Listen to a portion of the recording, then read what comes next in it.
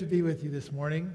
I would like to greet you on behalf of all of the Alliance churches across Canada, specifically the Canadian Midwest District, which is the district that we're in, which is Saskatchewan, Manitoba, Northwest Ontario, and up to Nunavut. And if you look at our district on a map, you'll realize that we actually have the most beach line.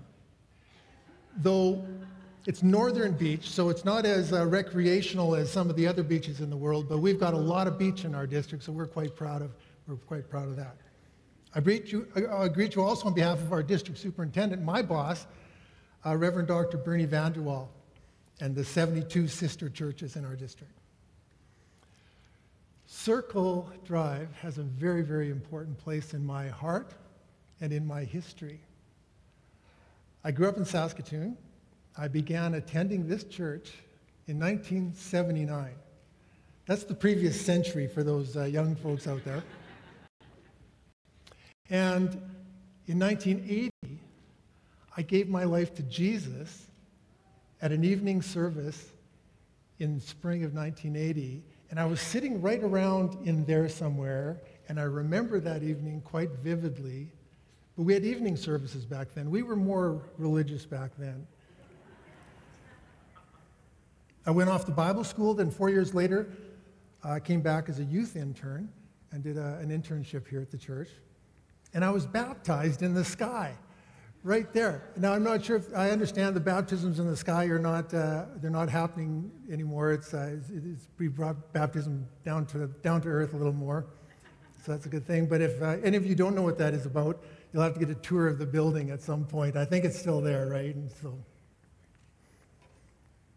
the passage that I've been invited to speak on as part of the To Be Continued series is an amazing picture of the Christian life in action.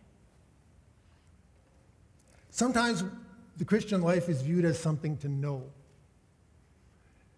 The reality is it's also something to do. It involves information, but it also involves transformation. Christianity is an activity, not a theory. As such, we, I think, should be holding Christian practice. All of our lives, we took our kids to hockey practices, to dance lessons, to music lessons. I think that there should be Christian practice too. Same thing, Wednesday night, come down and for, Christian practice, we're going to work out a few things, figure a few things out. You could do stuff like, well, it says here in the rule book we're supposed to forgive, so forgive. But coach, it's difficult to forgive. Forgive. But coach, give me 5. No, give me 10 commandments, and I want them in the right order. Things like that. I think there could be modules. There could be the Why Life's Not Fair module.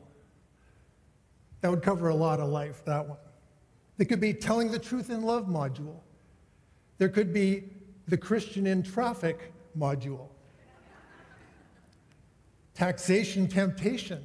All of these things. I think that the practical nature of the book of Acts is why it's called the book of Acts. In James chapter 2, verse 17, we read that faith by itself, if it is not accompanied by action, is dead. I believe there's 2 ditches here. I'm going to ask my wife if she could bring up my water bottle there.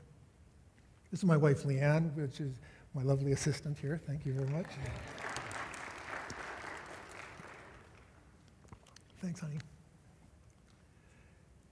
Hate to have me dehydrate right in front of you and just melt down here and stuff like that, John would have to carry me off, though he has never done an honest day's work in his life, and so I'm not sure if he would even try. Faith by itself, not accompanied by action, is dead. I believe that there are 2 ditches that we can fall in with regards to the Christian faith. We can fall into the ditch of treating it completely like it's a theory and information to know, or we can treat it completely like it's just a moral list of to-dos. And the reality is it's kind of both, and that's one of the beautiful dances of living the Christian life. We're about to see Philip put his faith into action. And so we read in Acts chapter 8, verses 26 to 39. This is the passage that was given to me, so it's quite a long chunk here, so here we go. Now an angel of the Lord said to Philip, "Go south to the road, the desert road that goes down from Jerusalem to Gaza." So he started out, and on his way he met an Ethiopian eunuch, an important official in charge of all of the treasury of the Kandake, which means queen of the Ethiopians. This man had gone to Jerusalem to worship, and on his way home he was sitting in his chariot reading the book of Isaiah the prophet. The Spirit told Philip, "Go to that chariot and stay near it." Then Philip ran to the chariot, heard the man reading Isaiah the prophet. "Do you understand what you were reading?" Philip asked. "How can I," he said, "unless someone explains it to me?" So he invited Philip to come up and sit with him. This is the passage of Scripture the eunuch was reading. "He was led like a sheep to the slaughter, and as a lamb before the shearer is silent, so he did not open his mouth. In his humiliation he was deprived of justice. Who can speak of his descendants? For his life was taken from the earth." The eunuch asked Philip, "Tell me, please, who is the prophet talking about, himself or someone else?" Then Philip began with that very passage of Scripture and told him the good news about Jesus. As they traveled along the road, they came to some water. And the eunuch said, "Look, here is water. What can stand in the way of me being baptized?" And he gave orders to stop the chariot. Then both Philip and the eunuch went down into the water, and Philip baptized him. When they came up out of the water, the Spirit of the Lord suddenly took Philip away, and the eunuch did not see him again, but he went on his way, rejoicing. Philip, a disciple of Jesus Christ, hears from God, obeys him, comes alongside an Ethiopian man who is seeking God, teaches him the basics of what it means to follow Jesus, and then the Ethiopian man places his trust in Jesus and in obedience is baptized. The Ethiopian was a high-ranking government official who was a eunuch. Quick note here, in order to rise in rank and be able to serve in close proximity to the royal family, government officials had to submit to castration to avert potential scandal and complications, just the way it was in that culture and in that day. He was obviously a very wealthy man, as is demonstrated by his ability to take the time off to travel to Jerusalem to seek spiritual truth and travel from a foreign country. He did not, obviously, find what he was looking for in Jerusalem, but God had another plan for him. And God's plan was interaction with a person, and that person was Philip. He was reading the scroll of Isaiah, which would have been another indicator of his high position and wealth, as not just anyone had their own copies of Scripture in those days. The Gideons were not yet handing out New Testaments to grade 5 students at that point, apparently. His interest in Isaiah is fascinating. I'd like to take a little side trip. 2 chapters beyond where he was reading was a passage of Scripture that would have had a great personal impact on him. Isaiah 56, 3 chapters beyond where he was at. Starting in verse 3. "Let no foreigner who is bound to the Lord say, 'The Lord will surely exclude me from his people.' And let no eunuch complain, 'I am only a dry tree.' For this is what the Lord says, 'To the eunuchs who keep my Sabbaths, who choose what pleases me and hold fast to my covenant, to them I will give within my temple and its walls a memorial and a name, better than sons and daughters. I will give them an everlasting name that will endure forever.'" The Ethiopian would have understood from reading this passage that God offers hope, even to those living with irreversible reality, as was he regarding being a eunuch. Just as a side here, and then to ask you a personal question, Is there any irreversible reality in your life? Some loss that will not be and cannot be restored? Several years ago, our son, Grant, was killed in a car accident. That changed things forever for our family. A devastating loss that is now our ongoing and unchangeable reality. As I was preparing this message, and as I read that passage in Isaiah chapter 56, God just ministered to me again through his word in the recognition that there are promises for, and there is hope for those who have irreversible realities that they're trying to manage within their life. He has not left us. He walks with us in our pain and our heartbreak, and he has promised to do that. God wants to give you hope. He wants to give our family hope. He wants to tell you that he is with you, and he invites you to thrive with him, even though there may be something in your life that will remain. Like a thorn in the flesh, as the Apostle Paul put it. You may think you will never be whole again because of something you have lost or some experience you cannot change, but he has another plan for you. Back to the Acts 8 passage. Two big lessons in this passage are summed up in one short sentence.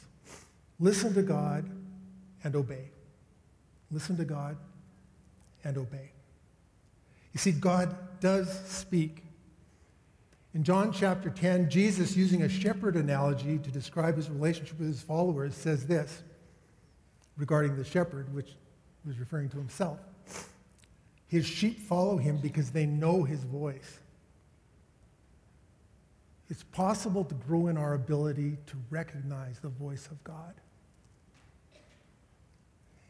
And in Job chapter 33, we read, God does speak, now one way, now another, though we may not perceive it.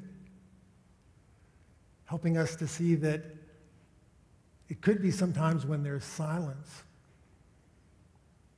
that there's something God is trying to get through to us, and we need to persevere and be creative and have tenacity with regards to following him. Philip was tuned into God's voice and heard him clearly twice in the account recorded in Acts chapter 8. So how does God speak? He speaks through his word. The Bible is God's primary and clearest revelation to us. It's the standard by which we measure anything else we may think that we are receiving or understanding or hearing from God. His world, we learn in Romans chapter 1 that God has revealed himself to us in creation. In theological terms, this is called general revelation. It doesn't give us the specifics, but it helps us to understand that there is a creator, and therefore he's our creator. Therefore, we must have some responsibility to him. He also speaks to us through his Spirit. We have an example right here in Acts chapter 8 with Philip. But it could be that you have experiences in your life too where there have been subtle promptings in your life and you just know that God's making you aware of something that you need to be understanding. His Spirit is at work in your life. And his Spirit is present in the life of everyone who is a believer. God also speaks to his people. Trusted friends are often used by God as a source of guidance. So if God is speaking, what is he saying to us? If God asked you out for coffee this afternoon and you had an hour with him to sit down, what do you think he would want to say to you? My mind immediately goes to, oh no, what did I do wrong? And I think that that's sort of a natural thing when we think of our accountability to God, that there's probably a few things that he wants to point out or draw attention to. So it's easy to assume that it would be words of correction, which is certainly one way the Holy Spirit operates in our life. In Psalm 139, we read, "Search me and know my heart. Test me and know my anxious thoughts. See if there is any offensive way in me, and lead me in the way everlasting. That should be a request that we as followers of God would have, that we would ask him, point out things that need to be pointed out, Lord. So there would be words of correction, or maybe direction. We are told in Proverbs chapter 3, trust in the Lord with all your heart, lean not on your own understanding, in all your ways acknowledge him, and he will direct your paths. But is God solely in the business of correcting and directing? He is, after all, our Heavenly Father. I know what it means to be a father. Leanne and I have children. We have grandchildren. And a father, from my perspective, wants to talk to his children. I know I do. As much as I'm interested in providing direction and correction, and I am very interested in providing direction and correction to my children, even though they're in their mid-30s now, my primary interest is to communicate words of affection. I love them and I want them to know that. I try to say it as often as I can. So if I, an imperfect father with limited communication skills, have this deep desire to communicate with my kids, how much more must God desire to do the same, and how much better equipped must he be to be able to do that? In 1 John 3:1, a beautiful place to turn in Scripture to be reminded of this important truth. This is a verse you can just soak in. How great is the love the Father has lavished on us, that we should be called children of God, and that is what we are. How great is the love the Father has lavished on us, that we should be called children of God, and that is what we are. The word lavished is so thick and rich. God is absolutely crazy about you. He loves you, but he not only loves you, he likes you and wants to be with you and hang around with you. He is for you. And if you heard nothing else today, or maybe you just woke up and heard that, you can go back to sleep again. Because that may be the most important thing for you or for any of us today. And he wants to walk with us, whatever life circumstances we are currently experiencing, whether in challenges we're facing or joys we're celebrating. But once God has spoken to us, we have a decision to make. And that is, what are we going to do about it? Obey is the correct answer here. In this passage, we see both Philip and the Ethiopian exercising exemplary obedience. Philip goes where he's told by the angel of the Lord to go and does what he is told by the Holy Spirit to do. The Ethiopian man follows the scriptural directive to be baptized immediately. What are we to obey? Jesus boiled things down very clearly for us by giving us the Great Commission and the Great Commandment. The Great Commission, found in Matthew chapter 28, verses 28 verses 19 to 20. Therefore, go and make disciples of all nations, baptizing them in the name of the Father and of the Son and the Holy Spirit, and teaching them to obey everything I have commanded you, and surely I am with you always to the very end of the age. Go, make disciples, baptize them, teach them. All of this is happening in this passage. This passage is just a beautiful summary of the Christian life. Making disciples is an intentional process. It doesn't just happen with the passing of time. It could be that you've followed Jesus for 20 years. And it could be that you are 20 years down the road because you've got 20 years of experience. But it's also possible to have 1 year of experience 20 times and to never have grown up. Ask yourself, am I growing? Am I growing? One of the ways we can look at is, who was I 1 year ago and who am I today? And it could be that you may be hard-pressed to answer that question, but the person who's sitting beside you might have a really good opinion on that and help you understand how your growth has been going over the last year. But you know, how your growth has gone over the last year does not even matter, because that's history. But if you were to decide on April 30th, it's April 30th, right? April 30th, 2024, I'm going to ask myself that question again. And there are things that I hope I can answer differently. And then set yourself to a life of discipleship, a life of growing. It could be that there are things you need to deal with. It could be that there are things you need to address. But the April 30th, 2024, you could be vastly transformed from today's version, should you so choose, and lean into what God has for you.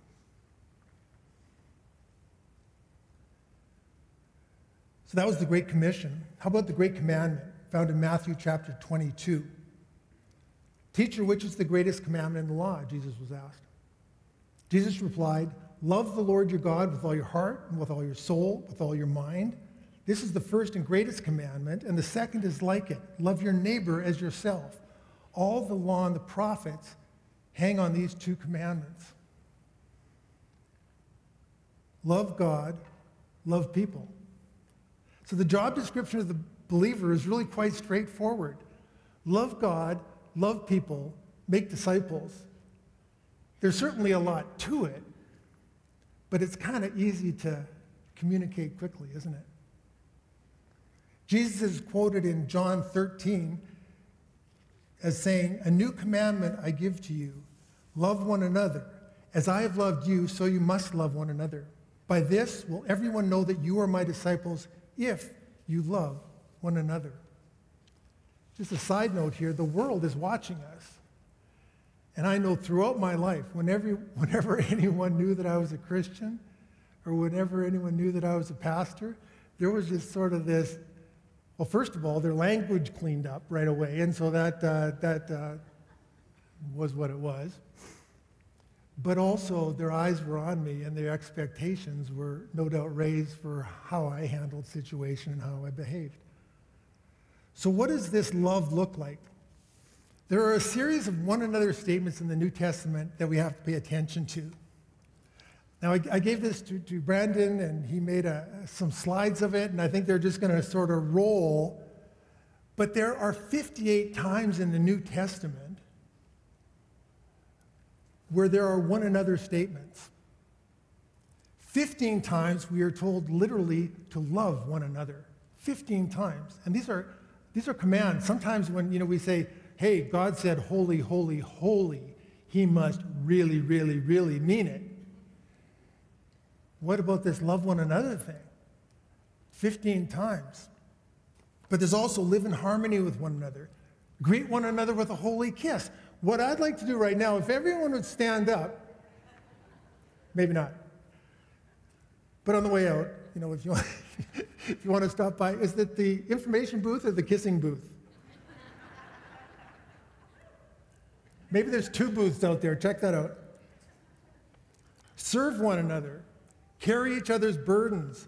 Be kind and compassionate to one another. Spur one another on towards love and good deeds.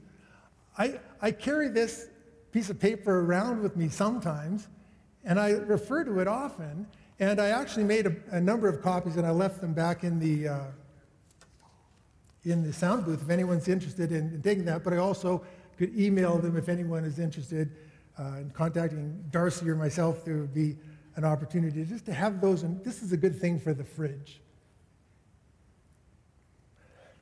There we go. I don't know if you operate with to-do lists, but this is God's to-do list for you in your relationship with the people in your lives. This list serves 2 functions. It gives us something to aim for and measure ourselves against, but it also helps us to come to the place where we recognize we cannot live this Christian life on our own power. There's not a chance. The expectations for us as followers of Jesus Christ are impossible on our own power. In Ephesians chapter 3, the Apostle Paul in a prayer to the Ephesians says, He is able to do immeasurably more than all we could ask or imagine. That means if you're thinking about how good the Christian life could be or how good a relationship could be, if you're able to think about it, that means you've undershot. Because he is able to do immeasurably more than all we could ask or imagine, according to his power that is at work in us. So if we want to experience the full measure of what God has called us into relationship for us to experience, it's got to be done on his power. We have to ask his Spirit. I mentioned earlier the Spirit is present in our life if we are believers. But there must come a choice and a time in our life when we make him president, not just present, and yield ourselves to him and receive all that he has for us in order that we could live this beautiful life that he has given to us. What flows out of your life? Every time you interact with somebody, you have the opportunity to speak words of life, of healing, and of hope. And this is part of the life of being a believer. Anyone who encounters a believer should have been lifted because that person spoke life and light and hope into their lives. Whether it's someone that you come in contact with incidentally this afternoon for 10 seconds, which sometimes is easier than the person you actually live your whole life with, but absolutely the people who are closest to you and who you are doing life with. Speaking words of life, speaking words of hope, speaking words of truth. When we choose to invest in the lives of others, one thing becomes very obvious. Some relationships, more than others, are challenging. So we need to relentlessly pursue right relationship. But they were 55% at fault. It doesn't matter if they were 95% at fault. Take responsibility for your 5%. You can't make anyone else want to seek your forgiveness, but you can forgive. The Apostle Paul wrote a beautiful, concise statement regarding our relationship with others. Make allowances for each other's faults and forgive anyone who offends you. Remember, the Lord forgave you, so you must forgive others. This is Colossians chapter 3, verse 13 in the New Living Translation. And it was when I read it in the New Living Translation that all of a sudden it lit up for me because it uses the word make allowances for each other's faults. The other words in other translations mean that, but seeing the word make allowances just lit it up for me. This is a verse that is transformational. This is one that you should write down, put on your fridge. We have another booth after the service. It's a tattoo booth, and you could get this tattooed on you somewhere. Is that okay? We did have that third booth, the kissing booth and the tattoo booth? Okay. A lot of booths out there, so this is a good thing. But a quick word about being offended, because it says here, forgive anyone who offends you. A quick word about being offended. Choose not to be. Choose not to be.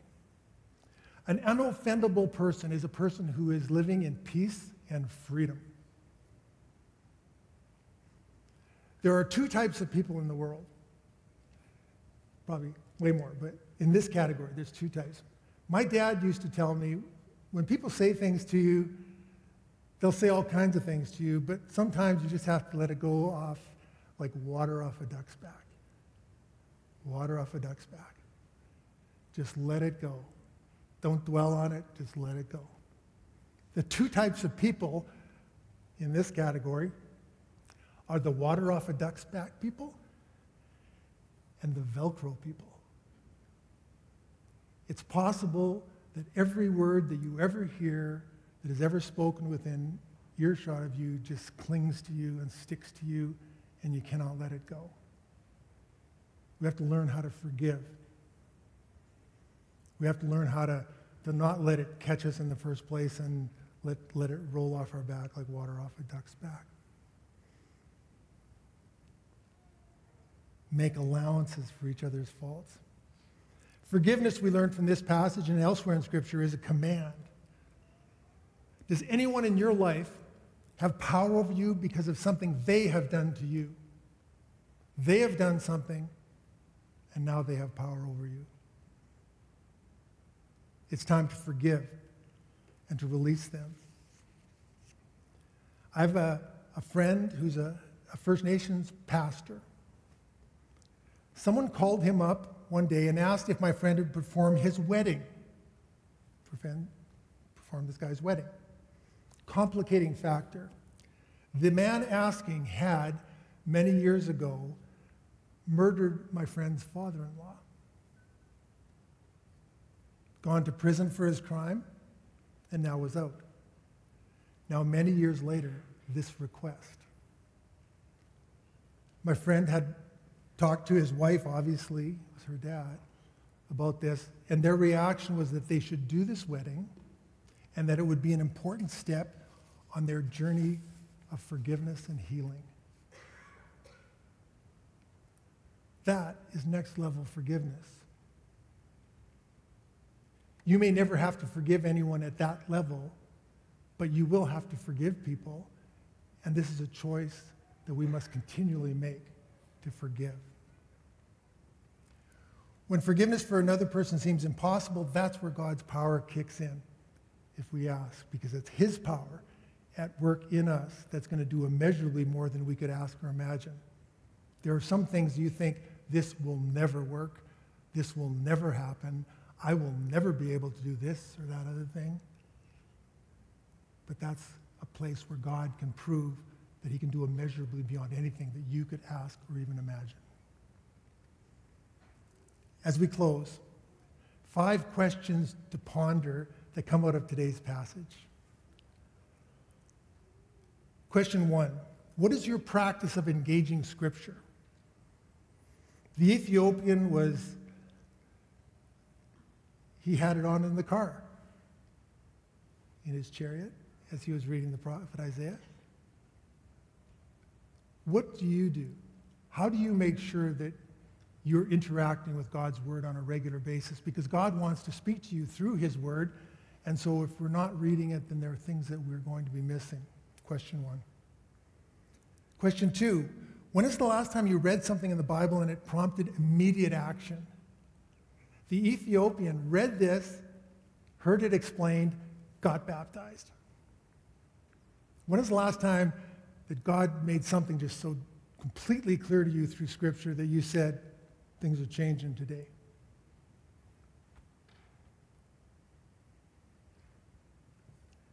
Third, what is the next step God is calling to you in relationship with him? It could be like me in 1980, in the springtime of 1980, sitting right around there. That was the day I knew this is the time I have to give my life to Christ. It could be that you've been investigating, thinking about this for a long time. And it could be that today's the day you just pull the pin on that and say, Jesus, I'm yours. Interesting thought. Whenever you do that, it's going to be today, at that day. So it might as well be today, because it's today. I have to think about that too, so just a sec. Or it could be you've never been baptized. And you look at the example of the Ethiopian here and recognize this is something that I need to obey the Lord in.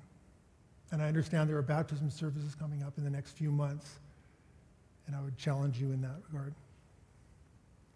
Number 4, how does God want to use you in somebody's life today? Maybe you can't get somebody out of your mind and you don't know why that is, but now maybe you're thinking maybe you do know why that is. And there's a phone call you need to make, there's a coffee you need to have, just see how someone is. Because God directs like that. God directed Philip like that to the Ethiopian. And lastly, is there a relationship that you need to make right? Is there a relationship you need to make right? Take the first step. How easy it is for us to think, well, if they come this far, maybe I'll consider it. They're not coming. Christianity is an initiatory faith. God took the initiative. While we were yet sinners, Christ died for us. He wasn't waiting, well, once they clean themselves up a bit, they'll see if maybe it's worth me going to the cross. Not how it happened. Initiate, take the first step. Let's bow in prayer. Dear Heavenly Father, we thank you for your love for us. We thank you for your word. We thank you for the book of Acts, in which we just see you at work, and we recognize how you do work and how beautiful it is. Lord, you have things that you want to do in each of our lives this morning. And so I just place us in your hands and ask, God, that you would give us the willingness to live in a posture of obedience, so that when you point something out to us, that we are willing to say, yes, Lord. In Jesus' name, amen.